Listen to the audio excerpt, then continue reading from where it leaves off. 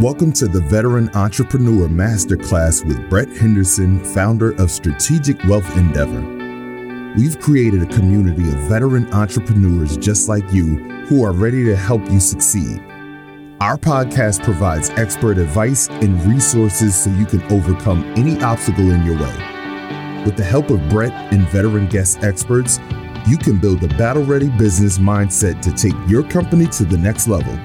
Thank you for listening to the Veteran Entrepreneur Masterclass. Now, on to the show.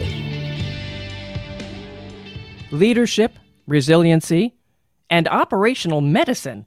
Hey, it's not every day you find those words on the same resume, but Brett's guest has the creds. Blair Dell leads the Public Safety and Training Division of BMK Ventures. Brett, this guy has more than 2 decades of experience in special operations medicine, and he uses that background to develop and deliver courses to first responders, the public and military units. But Brett, he also has his own consulting company. Epic.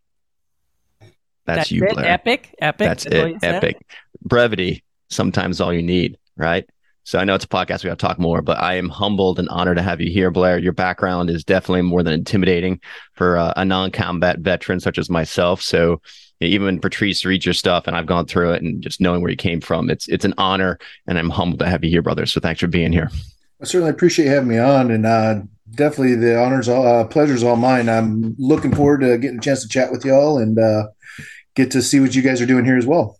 Yeah, well, we appreciate you being here. So for our audience, just as a quick reminder, refresher, it's mostly veteran entrepreneurs like us who are trying to get ahead or have already made it, so to speak, in their second career and are looking to give back in some way, form, or fashion. So today's really just about sharing mindset and mentorship. So I know we could spend a whole podcast just going through your background, what you did when you were in. Just give us the abridged. We know you're a badass, which is fine, which is epic. And again, I'm humbled to have you here. Just give us the background, kind of what you did, and yeah, just start with that. Just what you did, where you're in, and then your mindset as you were starting to get out. All right, and I thank you for that opportunity to bridge over what I like to think of as my last chapter. I get asked to talk about that part of my life, and I get it. It's interesting, but all it did was set me up for what I consider this next chapter in my life, where I have the opportunity to work with folks. And honestly, if the only thing I could say about the last chapter was it was pretty wild, had some great times, but most importantly, I was standing on the shoulders of giants, and I had the absolute honor of working among amazing people who I strived every day to try to keep up with. If I were to have like that one achievement or that one time you think, wow, was when I realized after my second or third combat tour, where I feel like I finally earned my seat at the table. And the amazing thing that happened along with that same realization was probably one of the better points that helps me in this chapter of my life is, great, you made it, kid. Earn it tomorrow too. Right. It never stopped. And your team's gone now. Right. Now your team's gone. Yeah. So talk about that. I think that's the huge thing for most of us. You have that team, and that team's rock and roll, and they bring you up, right? You step up because you're not going to let them down. So your performance goes up as a team does well. It's a perfect definition of synergy, right? Absolutely. That was exactly the word in my mind when you were saying that synergistic effect. The key for me was linking the best parts of that part of my life into this side. When I made that jump, when I took the walk out to the pasture and thought, try to find out if the grass is really greener when you get out. It is. It's just you do have to accept that you're not going to have that dedicated team with you every day. One of the things I got thinking about it in retrospect, do we really keep the team even when we're in the military all the time? That team's constantly rotating every 2 year, 2, 3 years. You're never in the same team, and we just accept that change as a matter of daily activity. We don't even see it.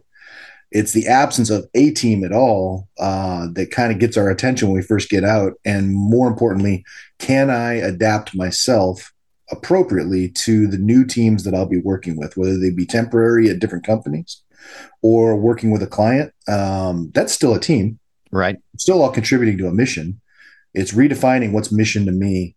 And that was probably the first thing that really helped me when I stepped out. There was a lot of people trying to drag me kicking, screaming into special operations medicine support, whether it be logistics, sales, what have you. They wanted to basically use up my Rolodex and burn me out in 3 to 5 years and see and get what they could out of me. And that's a common thing in the industry. Of course, a lot of guys get burned out by it, or the handful of contractor companies want to see what mileage you got left in the tank so they can burn you out too. And they bait you out with big money. Fortunately, I had listened to a lot of much smarter people than myself prior to that. And I resisted the urge to chase that money and go those routes. I took a hard look around. Where were the threats, non-military speaking? What were the things I wanted to be a part of? And in 2016, when I retired, that was one of the first years that more law enforcement officers were killed in the line of duty than troops overseas. Wow. That's a statistic that got my attention. Yeah. And I was like, that's something that I can sink my teeth into and support.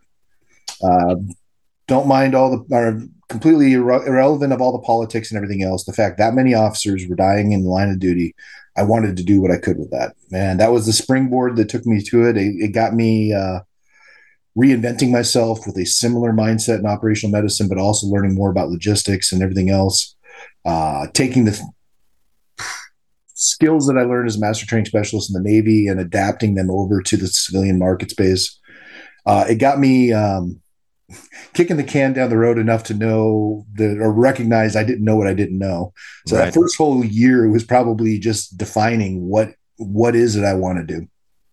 So with that, though, I think it was a huge piece. I just had my moment of clarity after 20 years. Actually, I had a moment. Actually two moments. 2018, when we lost my friend, Colonel Collier, Adam Collier, to suicide. That was my moment to re-engage the veteran community after kind of stepping out. Because when I got out, you didn't have Facebook or anything. You just had a black book and phone numbers, and cell phones were just starting to be prevalent. So you kind of go out, see you later. I only did 4 years, and you're blackballed when you get out after 4 years anyway, because you're not a lifer. Like, oh, you only did 4. Yeah. When I was getting out, like once I made the decision to get out, everyone in the unit just kind of turned their back and like, okay, well, it is what it is. So you kind of roll out. And if you're not a lifer, when I was in, it was just, especially combat arms, like, oh, you're getting out, you're a quitter. So that is what it is. So I kind of went out, but it wasn't until I lost my friend, I had that first moment of clarity that I wanted to get back involved and re-engage. There are good people out there and people have similar backgrounds. But then several months ago, when I looked at my career that I've been building for 20 years, I had the moment of clarity that I just really want to work with other guys and gals like me in the veteran entrepreneur space, just like you. And so I've had 2 moments of clarity, kind of the catalyst to get me where I'm going. Sounds like you had that one statistic that resonated with you when you heard the number of police officers were killed. More police officers were killed in 2016 than we lost soldiers and Marines and airmen in Afghanistan in 2016. So was that your moment, or was that just part of a series of thoughts, or do you mind? Yeah, I can't say that I had a pivotal thing. Sure. That was definitely, I'm not a detective, but I think that's definitely a clue that took me on the right path. But I want to revisit what you mentioned there about the 4 years and out. I think that's something that at least I personally believe is changing a little bit now. At least when the crews that I worked with over there, I can think of half a dozen off the top of my head, guys that got out at 4 to 6 years that I'm working with now regularly, whether they be heavy equipment operators. They went and did their thing after they got out, and I found ways to link with them. And I think that's one of the beauties of the veteranpreneur market space is that if I've got a project and I know a guy that I knew in Afghanistan or something like that has a business that supports that, I'm going to him even if the margins are less. Mm-hmm. That's something that I've really respected about how, unlike any other unique identifier in business, vets generally take care of each other pretty damn well. Regardless of how many years they did or whether they were combat or not, it's that shared brother sisterhood of having done something that day to day I'm reminded is so unique in the country now. At some point, we all raised our hand and took an oath to be responsible for other human beings. And that goes for law enforcement, fire, EMS. These are unique human beings that are willing to do that because it's not common anymore. People won't even take responsibility for their own damn self, much less others. It's so true. Now, even what you just said is so true. My own head trash, I'll just share. My own head trash was that because I wasn't a combat vet and I got out in 02. It's September of 02 and the second ground war was March of 03 because I missed everything and it was timing. I just felt I didn't deserve to be around other veterans because I didn't earn it. That's my head trash. It's my head trash. I'm just sharing my head trash. You're not the first person who's told me something similar to that, and it's complete BS, man. Head trash. One team, one fight. Yeah, but you acknowledge it, so I'm acknowledging it. Yeah, right. But that was the mindset then. I'll share now. The last several weeks, professionally, I've been reaching out to nothing but veterans on LinkedIn and having 15-minute phone calls just to have an introduction, and it's absolutely amazing the instant connection I'm having. I have not had one bad phone call in probably 20 or 30 in the last few weeks. Just 15 minutes. And just, hey, this is a gut check. This isn't a sales call. I'm seeing what you're doing, seeing if you want to be involved in the community, see if you are involved in the community, see if we like, trust, respect each other.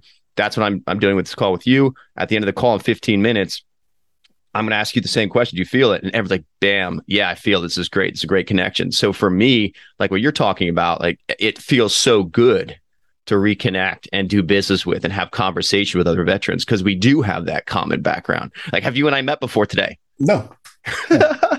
Right? And it's like we've known each other for almost 20 years. It's just that instantaneous feeling, it's just great. So going back to that mindset then for the veteran entrepreneur who maybe has been out a little bit, you alluded to you didn't have one clarity moment, but maybe several experiences or several thoughts you pieced together that have brought you where you are today. Do you mind hitting, what would you say, the top 2 or 3 Certainly. kind of thoughts or experiences that are bringing you where you are today? And then we'll kind of dive into what you're doing today. Certainly.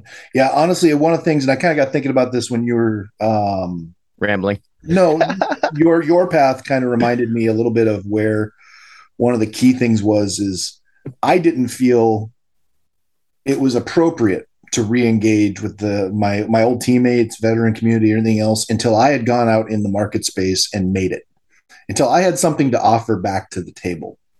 I did not want to be one of the guys that goes out, becomes a salesman and tries to pimp generators and, used cars to my buddies. That's just not what I wanted to do. I wanted to make sure that if I came back to the table in no uniform or this uniform, plain clothes, I had something to offer them. And that was just me still feeling like I had to earn my seat at the table. Yeah. Ironically, after I did re-engage back with them after a few years out, kind of beating the bushes on my own, they all smacked me upside the head and like, Blair, where you been, bro? It's awesome. Should have just stopped by. And I wish I would have connected that dot sooner. That was stupid of me. I should have at least maintained better comms in the early years after I got out. I've been out 6 years. So 6 years now. 2016 should have been a little bit better about maintaining those comms throughout. Second one, and this would, if I had an epiphany, it was when I identified the motto from my personal company, 813 Consulting. And it's become a life motto as well. In fact, I even burned it into my forearm, and that's no ego, all in. Tell me about that. What's that mean?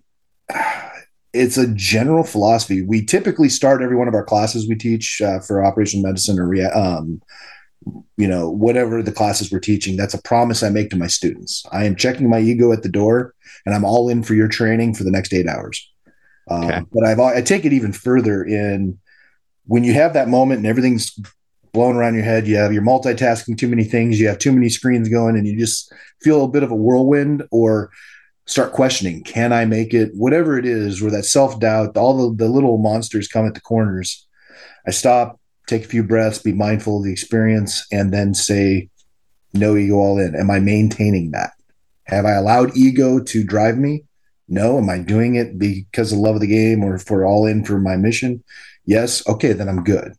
But more often than not, when things start going silly, I start recognizing that ego has creeped in from the left or creeped into the right. And I didn't even see it there until I took that breath and took a look around and started assigning the whys to what I'm doing. And it's really easy. As soon as I go back and check that ego and be all in, those things fall off the table and everything kind of lines right back up. I'm trying to process what you're sharing, and I'm trying to obviously put myself in the same scenario to think and have empathy where you are, what you're doing, where that ego would come in. What is the difference in your mind between ego and confidence? Great question. Ego is something that I started picking up a lot more after my first combat deployment to Iraq. And I didn't even realize what it was doing. Up until that point, I just finished a 2-year pipeline to be selected for special operations medic. Had myself kicked in the face and down in the dirt, and finally got my up, and I got my NEC. I had my title, and then immediately emergency deployed to Iraq. So I'm walking out of that film like little Billy Badass. I'm in my 20s thinking, yeah, I'm a goddamn barrel-chested American freedom fighter, right? Right. And quickly realized just how damaging and challenging that is to a functional lifestyle outside of a combat zone. Because you're right, you have to have that confidence. You have to have that applied arrogance almost to be effective in combat, because otherwise you're going to question and doubt yourself. So ego is not inherently of itself bad if you can back it up. That's probably the difference between that and arrogance, or confidence and arrogance. But I have found more often than not, it quickly allows us to have a inflated sense of self-worth. And if there's anything I've learned over the years, basically fighting in one way or another since I was 6 years old, is there's always a bigger fish. There's always somebody better than you. Right. Very rarely have you thought up something someone else didn't think. And checking myself to make sure that I'm doing things because I want to do it for others or my family, that I'm not doing it, or I'm not responding to a situation like, do you know who the hell I am? Right. Because nothing good comes from that. Right. So to be a good leader, you also be an amazing follower. I would say, I've heard that before. I subscribe more to the best leaders are the dedicated servant. Perfect. As I'm sitting here listening to you, and hopefully we turn this into a video at some point, I see the jacket behind you with the recon paddle and the badges on it. And when I was with headquarters, Colonel Lake, do you know Colonel Lake? Richard Lake? We're not drinking buddies, but I know. Oh, okay. Right. So he was at the HNS CO, and we did Battle Griffin in 2002. We went over to Scandinavia, and we pulled all the equipment out of the caves in Norway and whatnot, and played Cowboys and Indians in the wintertime over there. And so Colonel Lake, he was a full bird, and he was supporting, I can't remember, I think it was either second Marine Regiment or 6th Marine Regiment, but another full bird, but he was supporting. And here's Colonel Lake, who's a badass, right? And he did his role. There wasn't competing egos. It wasn't two full birds. Like which ones?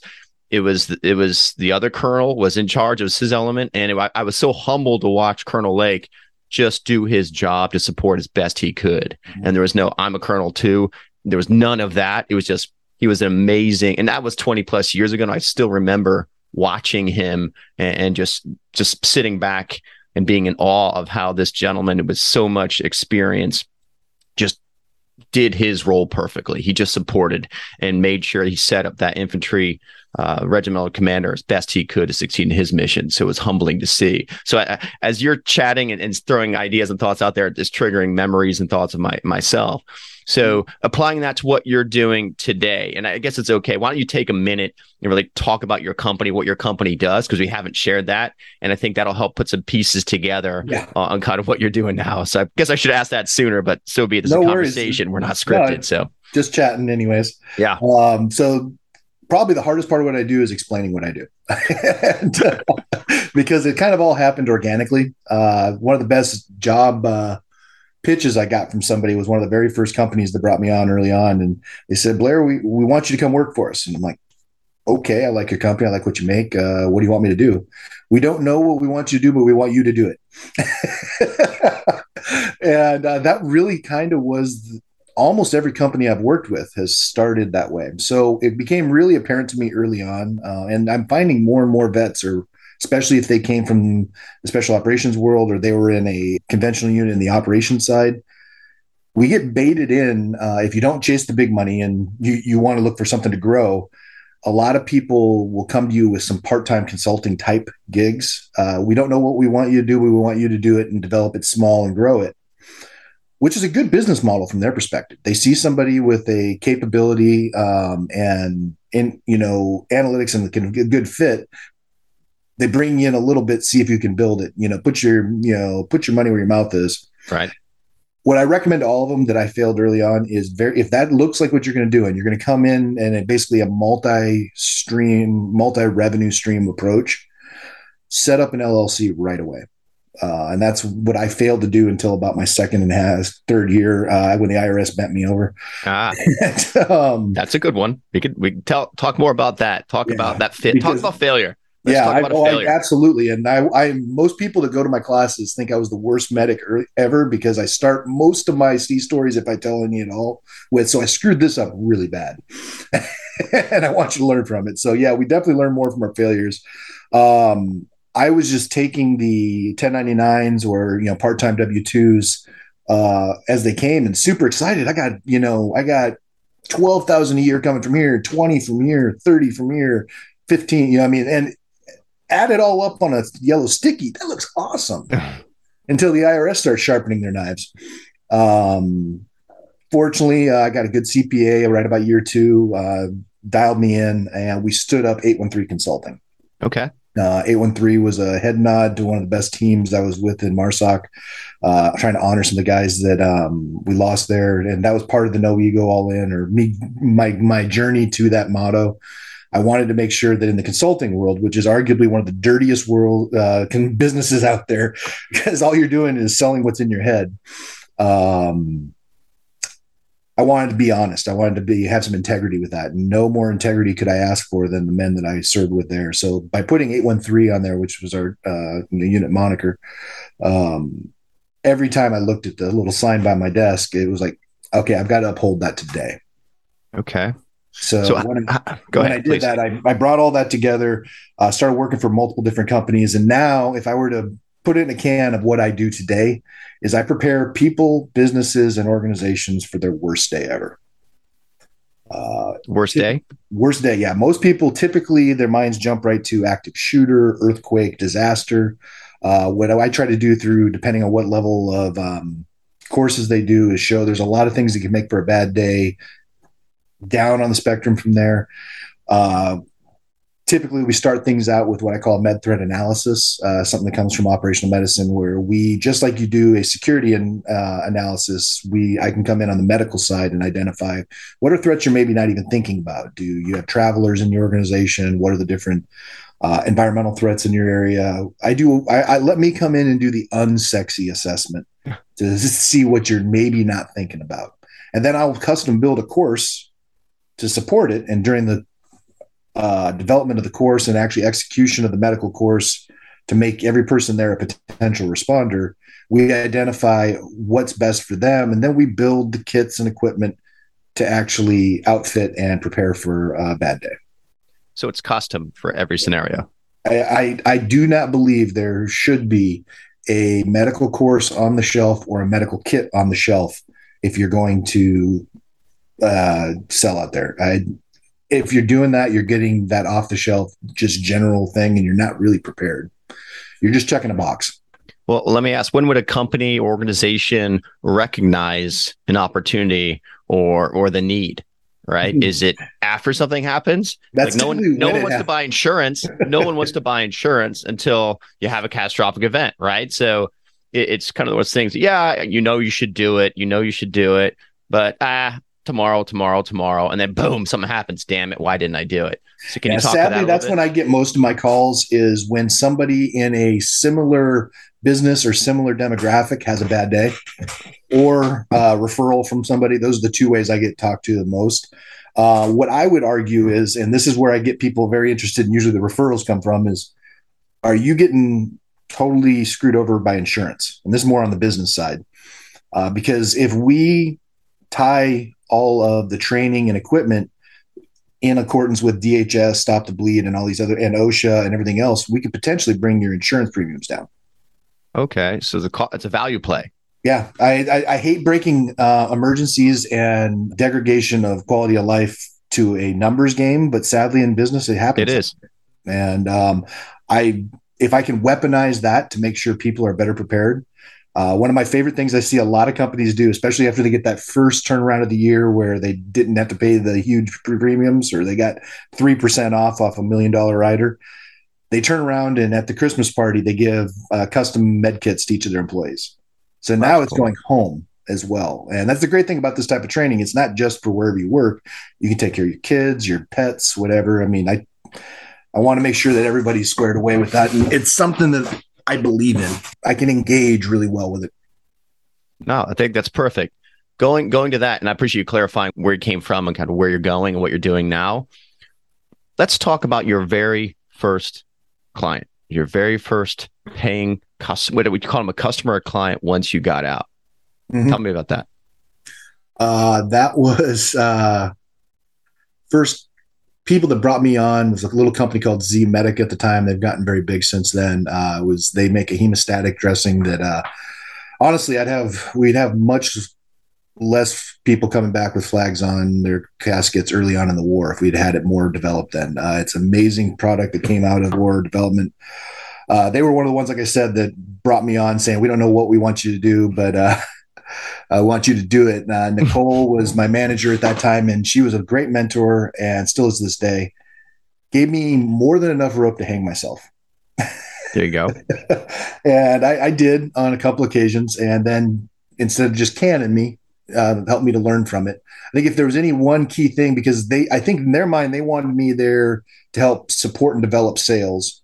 I looked at it more as I'm here as a consultant, trying to identify processes and ways to get your messaging out, not so much in a marketing way, but educate people on what right looks like today, because I just left the battlefield. And then finally, my biggest learning point from that first gig was watch my early perception, looking out. That was probably the beginning of that no ego all in, because I walked in still thinking I was walking into a commander's update brief in Afghanistan. And when one of the other members of the team is very established, starts putting stuff up on the screen and basically sounds like a targeting package for a terrorist, and I know that person who's a friend of mine, I honestly jumped up and I damn near threw down. I mean, I was still in that mindset. And it was great because Scott, the national sales guy, he pulls me out to the hallway and he says, puts everybody on a break because he sees where it's going. And I think I'm about ready to get fired for my very first meeting. Right. And he looks at me and says, "Did you like Looney Tunes?" Sure. I totally Okay. Where's he going? I'll to my dying day, I'll always hope I'm as cool as how he managed this. He says, "You remember that cartoon where the wolf and the big shaggy dog have their lunch pails and they go clock in at the tree and the sheepdog goes out and protects all the sheep and the wolf tries to get them all day. And then at the end of the day, they clock out.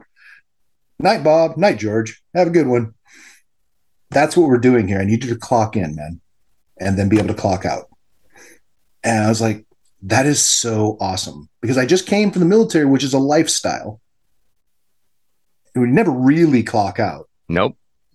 And now I'm coming into this environment where I need to be able to put things in the right bubbles, which I'm good at, from other things. I just needed to apply it better. And that was one of the best mentoring things. And his approach, that hard jerk of, "Do you like Looney Tunes?" No, that's good. I've never heard that. I've never heard the analogy, but it makes perfect sense. It makes perfect sense. So you touched on something which resonated with me, and I'm talking a lot about it. It's the fact you mentioned you had enough rope to hang yourself, and you failed. And you said you failed a couple times. Oh, yeah. And I saw not a meme, actually one of those Facebook ads popped up where you can get wall art and whatnot. And there was a picture of Ragnar Lothbrok from Vikings. And it said, "I don't know how I will win, but I know I will not lose." Yeah. And I shared that with Giselle. She's like, "That is so you." It's like, I don't know what victory looks like. I just know I won't fail. And you could fail, but again, you don't quit. You learn. And so talk about that. Yeah, that's that classic mindset. And I don't know who originally said it. It's probably older than we can go back. But I've told my children since as early as I can remember that we never fail. We will either win or we'll learn. And sometimes it's even better to learn. Oh, it's always better to learn. You learn by failing. And I'm thinking, even just having this podcast, I think this is whatever episode 10 or whatever we're getting to right now. I'm learning so much more about myself by having these conversations and changing my mindset. If I'm ever interviewing someone again, my question is going to be, how many times have you failed? Yeah. Just look them right now and see what they say. How many times the more you fail, right? The more you fail, the better you probably are.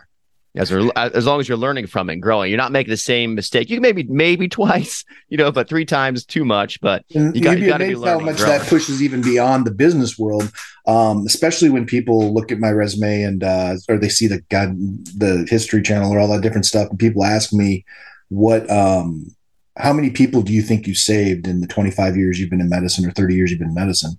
I'm like, who cares?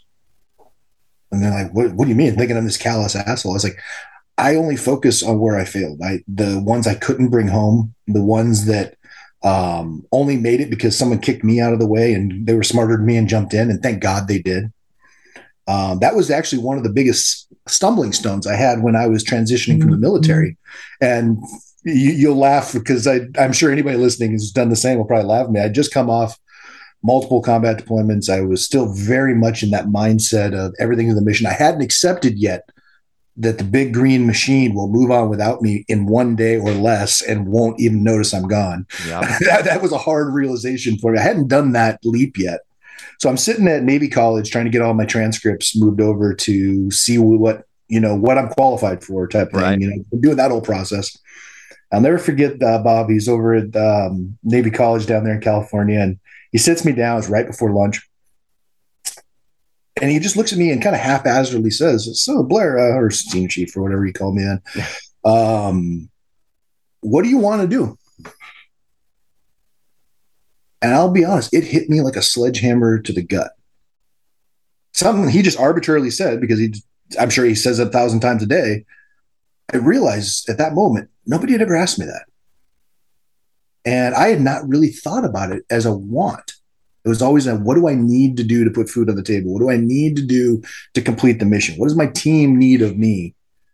There was always a need. And every decision I made, especially overseas, was like literally life and death type shit.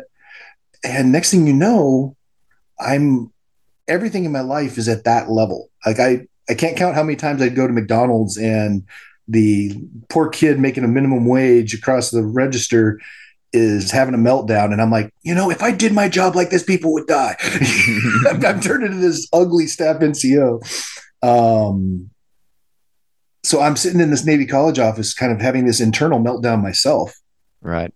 Trying to come to grips with, wow, I can ask what I want to do. And he could see this like existential crisis happening for me. He's like, tell you what, why don't you go to lunch, think on it. I didn't think that was a hard question, but why don't you come back after lunch and we'll try again. And I did. I did some soul searching. And this tells you how much I was institutionalized at the time. I walked back into that office after lunch and I said, listen, I know this sounds horrible and I really feel horrible for asking. But is it too much to ask to have a job after the military that no one tries to kill me, I don't get blown up, and I don't have to make a life and death decision every day? That was literally the bar I had set for myself getting out initially. And he just kind of like tapped me on the shoulder. Kid, sit down. We got a ways to go here. And he did. He took some time with me. I started working with Denise, who you've met as well, who helped me make that transition in my mind where I didn't get rid of those skills, but adapted them better. So if those are things that people are also dealing with, realize you're not alone. And the really toughest part is just identifying, yes, I really am ramped at this level because that's what the military required of me. You still need that level of focus and capability when you get out, especially if you're running your own darn business, because you have the worst boss in the world. Yep. We can talk about that. That's a whole nother podcast. But at the end of the day, it's part of that journey of making the transition. I appreciate you sharing that. So many more questions pop up when you're going through that. Let me ask, with what you're doing now, with your experiences, I'm just going to throw it out there, PTSD. Great question. It comes up pretty regularly. Denise definitely set me up for success with that. I subscribe. I personally, people ask about this with me, and I'm very willing to open it. I didn't pursue PTSD ratings and stuff because I don't agree with how the VA is handling it.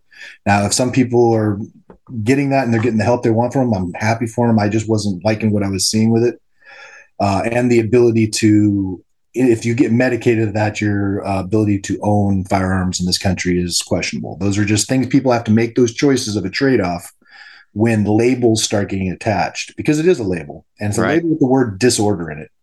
I subscribe to General Mattis's view a little more, that post-traumatic stress growth approach, because I refuse to allow anybody, you, the government, anybody, to tell me I have a disorder for doing what was asked of me by my country, surviving, and I would argue thriving, and having scar tissue instead of an open wound. That's that idea of a post-traumatic stress growth. We're stronger because of the trauma that we have sustained. I've never heard it put like that before, but I think you're spot on. And did Dr. K or Denise, we can talk, actually, Dr. K was on here, I think earlier last week, actually. Yeah. So we've had her on twice, which is amazing. She's talking about mindset. So if you don't mind, just, I could talk about Dr. K, but why don't you talk about Dr. K just quick, give her a little plug, shout out who she is, what she does. And then did she come to you with that? No, I that actually, definition, I found, where did that come from? that. I don't know. I'm asking. I found that through General Mattis. It was one of his speeches. Okay. But my ability to accept and onboard that came from the brilliant work of Dr. K. Denise is a amazing healer, damn near magician in my mind. And I came to her about 2 years. Once I recognized I was going to be on my way out, I had just been blown up too many times and couldn't put it back to the teams enough that I was on my way out. I tell you, almost 2 years out, and I sat down, and I was a colleague, I'd say, because I was the medical chief in the area. Yep. I sat down. She thought I was going to talk to her about one of my Marines, and she's like, "No." I'm like, "No, I'm here for me. I need you to pop the hood and get me ready to go out into the real world." And one of the best things she early on did was recognizing if there's any first step in that journey. I think we all, when we're in the service, we recognize how hypervigilant we are. Right. I immediately addressed that and said, okay, how do I get rid of this hypervigilance? My ability to, or my inability to keep a back to a door, or my inability to sleep through the night without waking up every time a cat pounces on the freaking porch.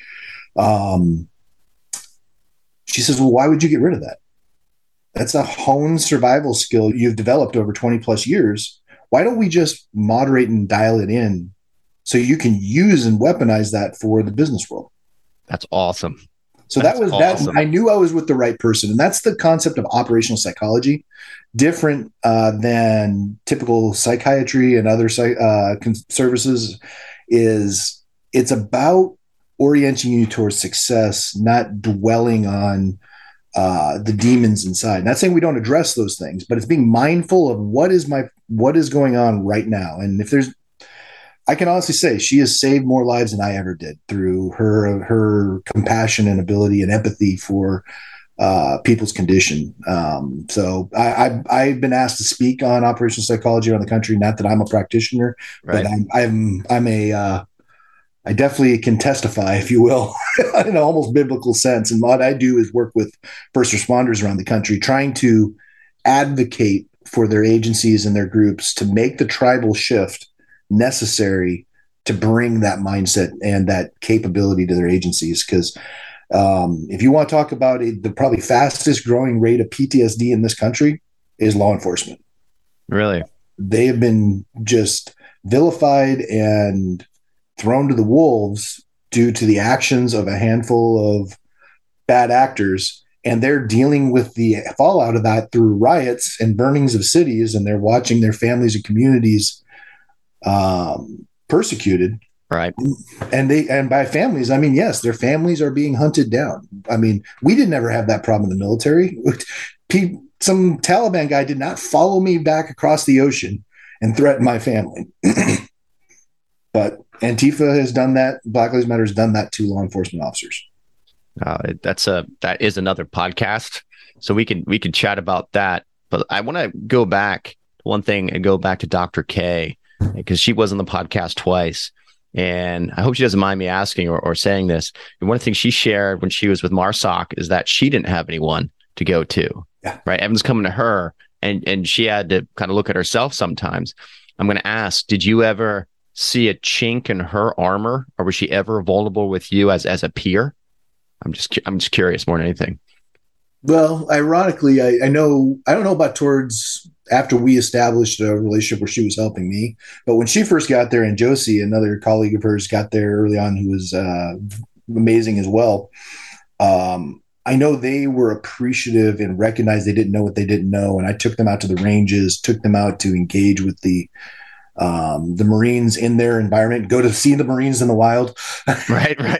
Wow. Where the wild things are. So that, I think that was something that helped maybe harden some of the chinks. Is they were not, that's one of the things that sets psychologists like that apart. They don't just expect the problems to come to their nice little controlled cave. They go out and embed with and get to know everybody in their natural environment. Have sit downs at a coffee shop, go out to the range and see what the rigors of a day at an SOTG shooting package looks like. Go see what the field ops look like. How many psychologists have actually looked through a set of night vision goggles? Right. And I mean, those folks have, and that's something that sets them apart. And when I work with agencies and try to get them towards the idea of operational psychology, very similar to sports psychology, like, Tiger Woods pays so much for that last 1% working on his mind. That's what we did when we embraced the idea of the tactical athlete. Okay. We're also doing a version of this, and Denise has been very helpful as we're developing this with a company called Firewatch Solutions, is trying to bring that to the business world as well. The exact same model. Because if you tell me, or I would challenge anybody who would tell me that we did not take a PTSD type environment during COVID in the business world. Every one of us were hair on fire trying to keep our businesses afloat with absolutely zero understanding of what the next day held. That uncertainty alone creates an angst and challenge that nobody was ready for. 100% true. 100% true. So we can talk about that too. The mindset and COVID and running your business and getting through it. But I think everyone grew. Everyone made it, right? Everyone, for the most part, everyone made it through.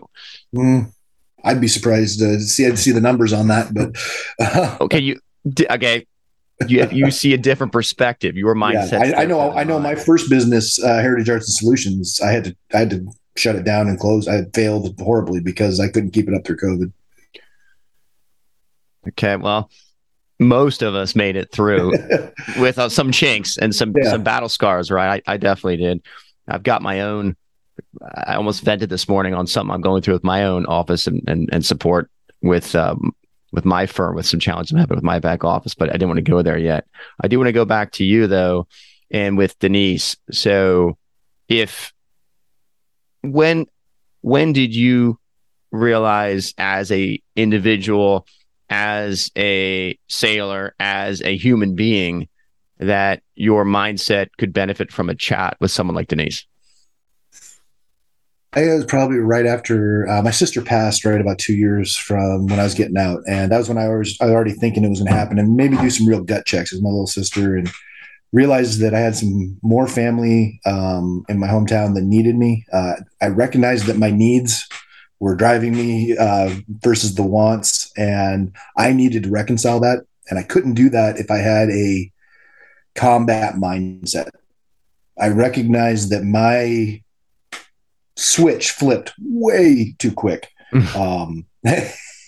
And it wasn't necessarily a bad thing. And this is me looking backwards. I just needed to dial it in. Right. And that was, for me, it was about 1.5 years to 2 years out when my planning phase was going. I've always got 16 things working on the back burners, and it popped up to a front burner just about that time. I know some people do it, they make the decision 2 months out and it works for them. For me, I had a little bit more lead time. And came in. That's good. I have 2 more questions before we wrap this up. Have you enjoyed this? I think this has been great. Absolutely, by the way. Yeah. All right, good. So with your own business right now, what's the one thing you're working on? Where's the puck going for you right now in your own business? The majority of my time and effort is with developing BMK Ventures. I've since I started with them earlier on, right after Z-Medica, in a very small capacity and grown it. We now have opened up our own public safety and training division, and that's given me a lot of freedom to, by leading that team, to step into environments beyond law enforcement. We've got this amazing motorcycle first responder awareness course that we do we jokingly call what happens after motorcycle safety doesn't work. And we're trying to develop that to get it out to motorcycle clubs around the country and riding groups around the country to make it their own and develop it. We don't want to close hold this. We want it to be something that people take and run with, and we just support the logistics and development of it. Okay. That one's a lot of fun because my spiritual / therapy nowadays is riding motorcycles. So being able to get back into that community is huge. Wind therapy makes my day. So being able to engage in that's really huge. And then also moving beyond the first responder realm, which is where we definitely made a difference. Starting to look into the corporate, everything from mining, security, even doing some hazmat work with some folks. Not that we're the ones actually touching the chemicals, but right. How can we streamline the logistics? And I think if there's any one thing I can challenge people is redefine the term logistics. From most times we think of bullets, beans, and band-aids in the military. I define logistics as the manipulation of material, personnel, and time. And yes, you can manipulate time if you handle your personnel and material better. So when we look at logistics that way, and create good backside support, we can change whole industries. Okay. Well, we could go down there too. Patrice is going to kill me if I don't wrap this up in 2 minutes because she has another podcast to do. So I think it'd be great to maybe see where this is going. Yeah. I'm going to ask you one last question. If you could see yourself like today, Blair, and see yourself 6 years ago as you're getting out, what's the one piece of advice or guidance you would give yourself 6 years ago, knowing what you know now? Get a good CPA and listen to them. Don't F with the IRS, right? Yeah. Okay. Yeah. But biggest thing is, all joking aside, although that's not really joking, is don't do it for the money. Every time I've tried to chase the ego or I was doing something solely to make a buck, I didn't have the passion for it. I didn't engage with it. If you're really looking to be successful as an entrepreneur versus having a job, because they're two separate things. You don't start a business to get a job. If you really want to be an entrepreneur, don't do it solely for the money. Have a passion, have something you believe in. Awesome, man. So passion and avoid the IRS. Two great things. Yeah. I appreciate it. Well, this has been great, dude. I appreciate you being on and sharing again. We didn't know each other. Yeah. When we're done, I have a special gift for you I'm going to send you. So definitely send me your mailing address. You still shoot? Oh, absolutely. Yeah. All right. I got something you're going to like. So Patrice is going to ask us a couple questions. And number one, actually, I'll beat Patrice to it. So if someone wants to find you, your target audience, is it law enforcement agencies or a company, or who is, just real quick, tell us who's your audience, who's your target market that you can help the most, and how do they contact you? Great question. Law enforcement first responders is where we've started and made the biggest headway. But I would argue any human being that doesn't feel 100% ready for a bad day. Okay. And how do they reach you? Yeah. Reach me through Dell, BDELL at bmkventures.com. And looking forward to meeting them. I'm also on LinkedIn, Instagram, Facebook. I'm all over. I got more. You shouldn't be on Instagram. Have you seen your face, dude? You should not be on Instagram. Yeah, I know. I have a face for radio and a voice for sound movies. You and me both, brother. Patrice, what'd I miss? I don't think you missed anything except how listeners can reach you, Brett. Sure thing. Just find us on the website, SWE90.com, Strategic Wealth Endeavor. So just SWE90.com. You can book a call, find me, anything. It's all there. So this has been great, Blair. I appreciate you and I get to know each other a little bit. And I look forward to a continued friendship. Absolutely. And just like when we got to get together and have a real beer and talk about hair stories, like mine's almost there. I have 20 years of Rogaine. That's a whole other story too. But this is great. Patrice, thank you very much for everything. Thank you. And we are going to do a part 2 to this, right? I think we should, if you want to, brother. By all means. I think so. There's a lot more to talk about. So folks, listen to the podcast, subscribe. You will know then when the latest episode is ready for you. Of course, share with friends and colleagues, especially when you know they will learn from this podcast. No ego, all in. Blair, great. I'm Patrice Sikora, and thanks for being with us. Thank you for listening to the Veteran Entrepreneur Masterclass podcast. Don't forget to click the follow button to become notified when new episodes become available. Securities offered through IFP Securities LLC, DBA Independent Financial Partners, IFP, member FINRA, and SIPC. Investment advice offered through IFP Investors LLC, DBA Independent Financial Partners, IFP, a registered investment advisor. IFP and Strategic Wealth Endeavor INC are not affiliated. The views expressed are that of the host and are for informational purposes only, and in no event should be construed as an offer to buy or sell securities. Opinions expressed are subject to change without notice and do not take into account the particular investment objectives, financial situation, or needs of individual investors. Neither IFP Investors LLC, IFP Securities LLC, DBA Independent Financial Partners, IFP, nor their affiliates offer tax or legal advice.